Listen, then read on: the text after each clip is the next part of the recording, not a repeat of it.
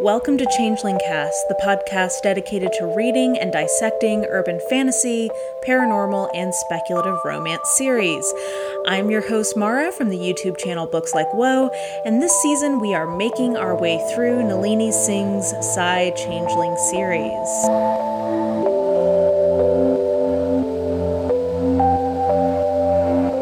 And today we are talking about two of my top three novellas in the series. So we already talked about the other of the triad.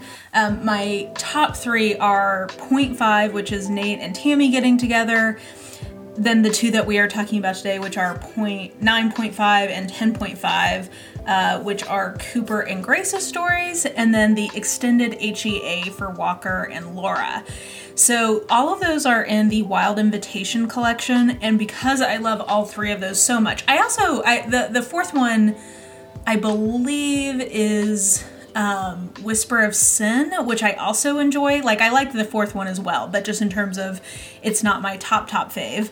But anyway, because those three are just some of my favorite stories in the series writ large, I tend to think of Wild Invitation as a whole as one of my favorite books in the series, because I've reread all of these many times, and they're just comfort reads for me. So anyway, with that being said, today we are talking about, I believe it's called Declaration of Courtship, which is 9.5, and that is Grace and Cooper's story, and then Texture of Intimacy, which is Walker and Laura's extended HEA.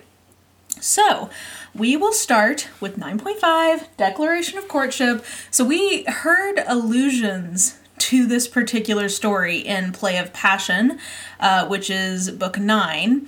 So we had heard that Cooper was sort of getting his, tail tied in knots over a little submissive wolf who he was courting, and that wolf is Grace. And I just love this story so much. If I was going to pick one of the short stories that is my favorite, one of the novellas that's my favorite, I think it'd be either this one or Beat of Temptation. I'm not sure which. It's either this one or Nate and Tammy's. This one is just so sweet and delicious, and I love it. Okay, anyway, I'll stop gushing and just get into talking about what happens in this one. So, Cooper is, I'm gonna say, the fourth highest ranked wolf in Snowdancer. He has his own, he's one of Hawk's lieutenants, and he has his own territory. I believe it's in Southern California near the border down there. So anyway, he has a very large territory, and he is probably the fourth most dominant wolf in Snowdancer, because it's mentioned if Hawk were to die, that between Riley, Indigo, and Cooper, one of the three of them could take over. Probably it would be Riley, with Indigo and Cooper as his, top lieutenants. So basically, Cooper is hella dominant. And he has his eye on a wolf who has just moved into his territory to get away from her sort of overprotective family, named Grace. And Grace is sort of like a technical engineer of some kind. She works on a lot of the different sort of electrical systems within the territory, and she is incredibly submissive. She is one of the most submissive wolves in the hierarchy. And we have not really seen this dynamic happen before, where we have somebody who is uber dominant with somebody who is uber submissive. And again, this fits in nicely with what's happening in this sort of section of the series in general, in terms of these nuances of dominance and submission. There's been several kind of iterations or plays on that. Definitely we saw that with Drew and Indigo in book 9. So this story kind of makes sense to be kind of a foil for that one, kind of in the mix with what's happening in that book. But Cooper has his eye on Grace, but he is aware, both of them are very aware from the jump, that if this is going to happen, they're going to have to proceed with extreme caution, because Grace, her wolf, will be sort of tripped into abject, mindless submission very easily if Cooper is not careful. And at the beginning, he kind of comes up to her while she's at work, and she can't even really look at him. And he basically says, like, hey, I'm digging it. Like, I'm going to start courting you. And then he kind of backs off. He's like, it's called a declaration of courtship. And that's sort of what kicks off the book, or kicks off the story. I am going to court you. And he's kind of acknowledging, like, I know that this is a tricky situation in terms of pack hierarchy. And also with, like, I don't want you to just say yes because, you know, I'm the head honcho in this area. He's basically just acknowledging that he understands that there are consent, you know, power dynamic issues at play, and he's trying to tread carefully. So Grace is not even sure that she would be able to let him court her at first, because she's just worried that she'll never be able to get to a point where she doesn't see him as a more threatening wolf. And really, this is just such a sweet story of, you know, them kind of taking steps forward and then taking steps backwards, with her, you know, wanting to be with him, but then kind of having her submissiveness triggered. And the other thing that's going on is that Cooper, because he now has these strong feelings for someone, and he's, you know, we know eventually going to get into the mating dance, he is having a resurgence of trauma from his teenage years, where basically his parents went out to dinner one night, or I forget, maybe they were going to a wedding. They were going to be out for the evening, and there was a heavy rainstorm. They got into a car accident, and they were both killed.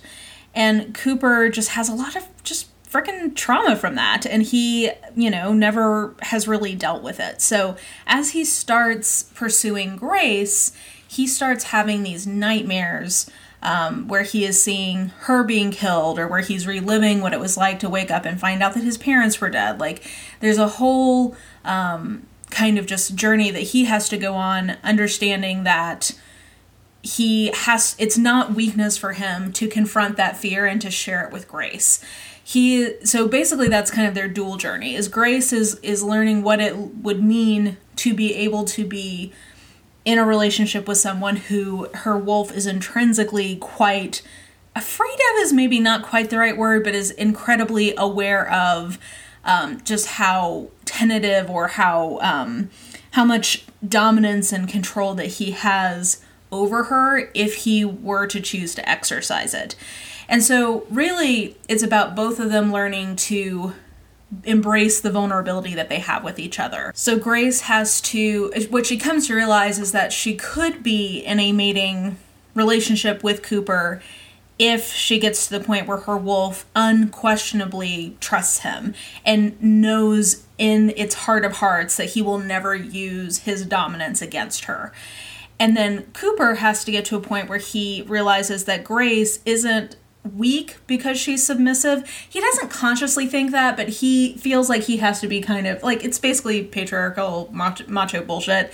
He feels like he has to be the big strong man and kind of like deal with things on his own and not bring things to her. And he has to realize that part of having that kind of relationship with her is trusting her to take care of him when he, you know, is reliving things that are hard for him, or when he's having a hard emotional time. And it's just a very moving dynamic. And, you know, there is this paranormal element. Obviously, they're both wolves, and that, you know, is kind of driving some of the intrinsic conflict. But this actually really reads quite like a contemporary in terms of really their conflict is about trust. And so there's not a ton of like big external conflict happening. It's really just the reality of both of them needing to learn to trust, and that taking time and sort of edging towards that kind of eventual bond and trust that they will have together. It is something that can't just click into place automatically. So in terms of just, it's not it's sort of insta-love, I guess. I mean, like, it moves quickly in the scheme of how long they've known each other, but I just think it's a really beautiful metaphor for the fact that, like, true trust between partners takes time, and even if you consciously want to do something, you know, part of trust is having that track record, right? Like, you can look back and say, like, you have been there for me through this, this, and this. And so when there comes a moment that's really difficult or that really puts your relationship to the test, you have that track record. You can look back and instinctively know that somebody's going to be there for you. And I felt like that was just sort of what the metaphor for this was. So it's a beautiful little novella. It's very sweet when they realize, so there's this big moment where they realize that they're going into the mating dance, and it's because, Grace, her parents also died, so they both have lost their parents. Hers passed when she was quite young, and so she has an adoptive family. So she has 2 adoptive parents and 2 adoptive siblings, and all of her family is very dominant. That's part of why she moved to this other den, was because she was trying to get away from them, because they, are very well-meaning, but they just were sort of bulldozing over her. And her siblings come down. They're kind of like, we heard that this big dominant dude is pursuing you and we're not okay with this, and blah, blah, blah, blah, blah. And in the course of that confrontation, Cooper comes in, and Grace he instinctively goes for her siblings because he hears them yelling at her and he thinks they're threatening her, and so that triggers his protective instincts. And he starts to kind of go after them, and Grace is able to step in and sort of stop him from doing that. And that's like a big moment of trust in her kind of journey of realizing that she can stand up to somebody who's so much more dominant than her. And she, in that moment, instinctively trusts that he's not going to hurt her. And so it's a big moment in that sense, but it's also the beginning, essentially when he recognizes that they're in a mating dance, and her siblings kind of look at him and look at her and realize that's what happened. They're like, our bad, sorry. And they kind of just peace out, and they're like, we'll talk to you later. And it's a cute little moment that's both a big step in the plot and sort of their journey together, but it's also just, it's played in a very light comedic way. So with all that being said, I just love this novella. I think it's such a delight. And like I said, I've reread it multiple times. I will also mention that they get sort of an extended HEA in a newsletter exclusive little short story. I believe it's called Dancing with Cooper, and it takes place during book 11. Which we'll be talking about in our next episode. So I don't want to get too far into it, but basically it takes place during Hawk and Sienna's mating ceremony. And it's a nice extended HEA for them, where we get to see them as an established mated couple going to this basically like the equivalent of a wedding. And it's just, we get to see all our favorite pals from the Snow Dancer pack, and we get to see them, dance and kind of just enjoy their HEA. So that is also a very sweet little vignette that I thought I'd mention in with this one. So that's 9.5. I would give this like a 4.5 or a 5 star. I just love this novella so much. It's either this one or Nate and Tammy is my favorite novella in the whole of the Psy-Changeling novellas and short stories. So anyway, love this one. And then 10.5 is Texture of Intimacy, which, like I was saying, is the extended HEA for Walker and Laura. And I think it's a really lovely kind of day in the life type story. I will mention, let's get into the things I like about this. I would give this one like a 4 star because of a couple of things that I think are a little off for me tonally, but I still really, really like this novella a lot, and I think it's very sweet. So, basically this takes place after Kiss of Snow, but before Tangle of Need, hence 10.5. So this is taking place right after the big battle that we get at the end of Kiss of Snow. And it's sort of the macro plot that's happening in this is everybody kind of getting back to normal in the den. And so we see Laura, working with different of the soldiers who were in the battle and kind of like checking in and making sure that they're okay.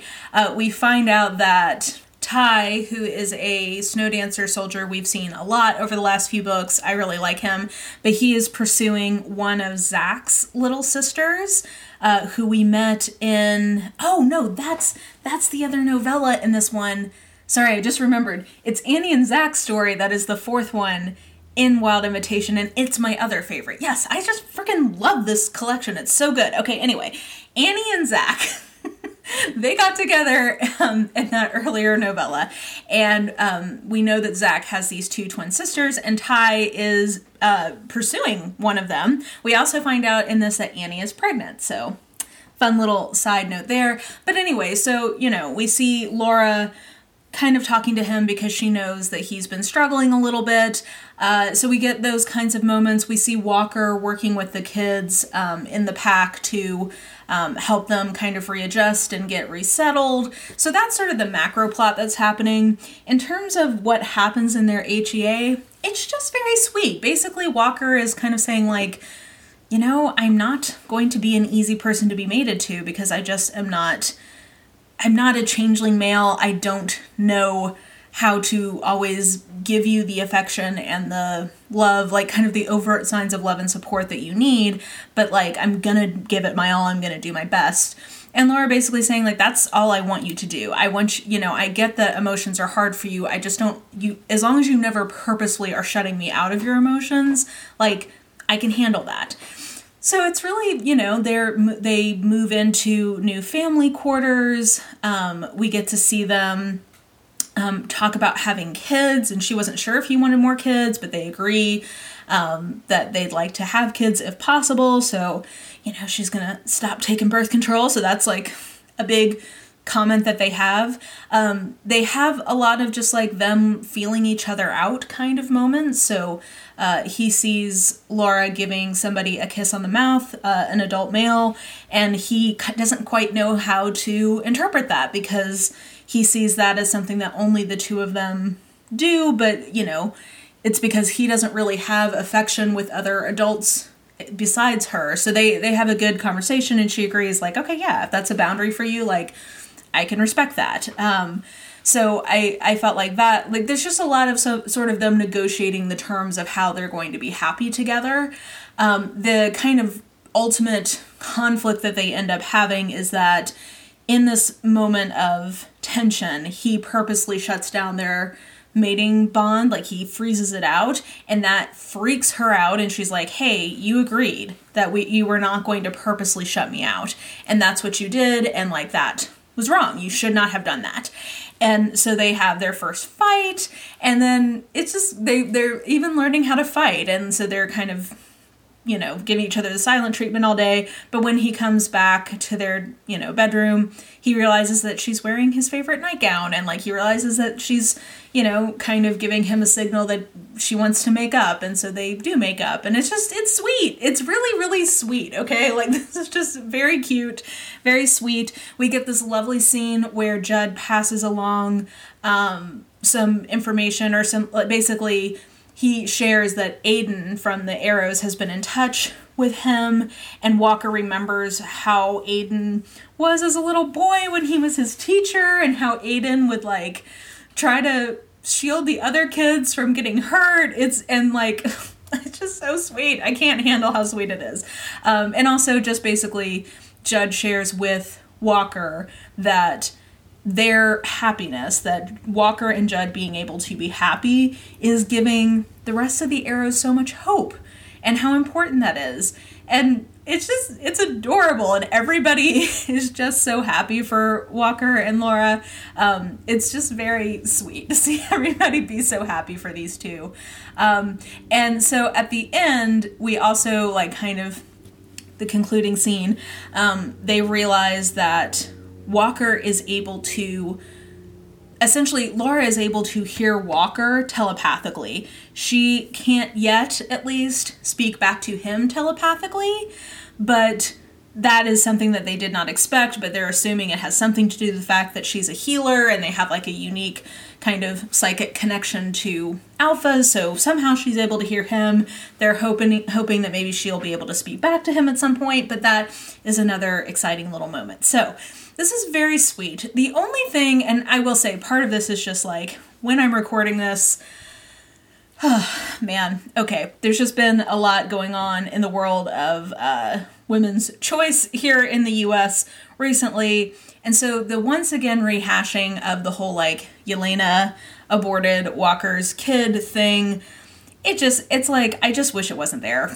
I was thinking about it, and I don't know, Jen brought this up in the main conversation we had of Kiss of Snow, and I hadn't ever really, like, put my finger on that being something I didn't love, but when she said it, I was like, yeah, like, why is this here? Because if you're, like, ardently pro-life, you don't want to hear about an abortion. And then if you're ardently pro-choice, like, it's just like, oh my gosh, we're using abortion to vilify a woman. Don't love that. And actually, even in this particular short story, I think really it hammers home why that isn't necessary to show that Yelena was not in their family the way that Walker thought she was. Because he's sharing that detail of the fact that she had, like, by the time they came home, she'd already boxed up all of the kids' belongings to donate to charity because they were going to be rehabilitated. And literally, Laura says, that's not silence, Walker, that's cruelty. Walker stroked his hand down her side, felt the rage that vibrated through her. It was as if she had never been their guardian. He said, the insight making no more sense now than it had then, had never vowed to care for the children. And, like, that's really what the crux of the issue is that he doesn't, like, because he was never fully silent, he cannot project into her mind what it would be like to be so callous towards children that you had said you were going to be a guardian to, because that goes so against who he is as a person. Like, his whole existence really has been defined in being somebody who takes care of children who cannot, who are helpless or who are just put into these awful situations. So, like, he just can't, like, understand how that could be her being so callous. Like, he just can't put himself into that mindset. And that's really what the crux of this is. It's not a question of, like, the abortion is just not necessary. Anyway, all that to say, that, especially after having talked about that with Jen this time and doing the reread, I was like, yeah, that really, I just wish it wasn't there. So that's the only thing that I'm like, I wish this wasn't a part of it. And yeah, anyway, enough said about that, I guess. But all that being said, both of these novellas are so great. I love them so much. I just love the entire Wild Invitation little series. I will say, if you're somebody who is not ready to commit to a full Side Changeling experience, now why you wouldn't be, I don't know. But if somebody's wanting to, like, dip their toes into the world of Side Changeling, I actually feel like this would be a really good collection to give someone, because while, yes, there are some spoilers ultimately, and some allusions to other things that are going on in the bigger series, really, I think that these read a lot just like kind of paranormal love stories, like paranormal romances that hold up, I think, pretty well on their own. They're just generally good stories, even apart from anything that has to do with, like, the world building underlying them. So with that in mind, I mean, this wouldn't be a terrible first experience, I think, with Side Changeling, this collection. So anyway, I'm glad we got a chance to take a detour and gush about this one, because I really do love it. I know a lot of you guys are very fond of this particular collection and her novellas in general as well. So I'm glad we got to take a little pause to talk about it. But with that pause being done, we now get to move on to Tangle of Need, which I have reread already, and I will tell you, I have some surprising findings based on my preconception about how it was going to go versus how it actually went. So I will look forward to talking about this book with you in 2 weeks. So that is Book 11, Tangle of Need, in 2 weeks. And yeah, I think that will do it for this episode. So if you would like to follow me, you can follow me at Books Like Whoa, pretty much everywhere. YouTube, Goodreads, Instagram, TikTok, Twitter, all the things. You can find me at Books Like Whoa, all those places. And yeah, that will do it for this episode. Hope you're having a great one, and I will talk to you in 2 weeks about Tangle of Need. Bye!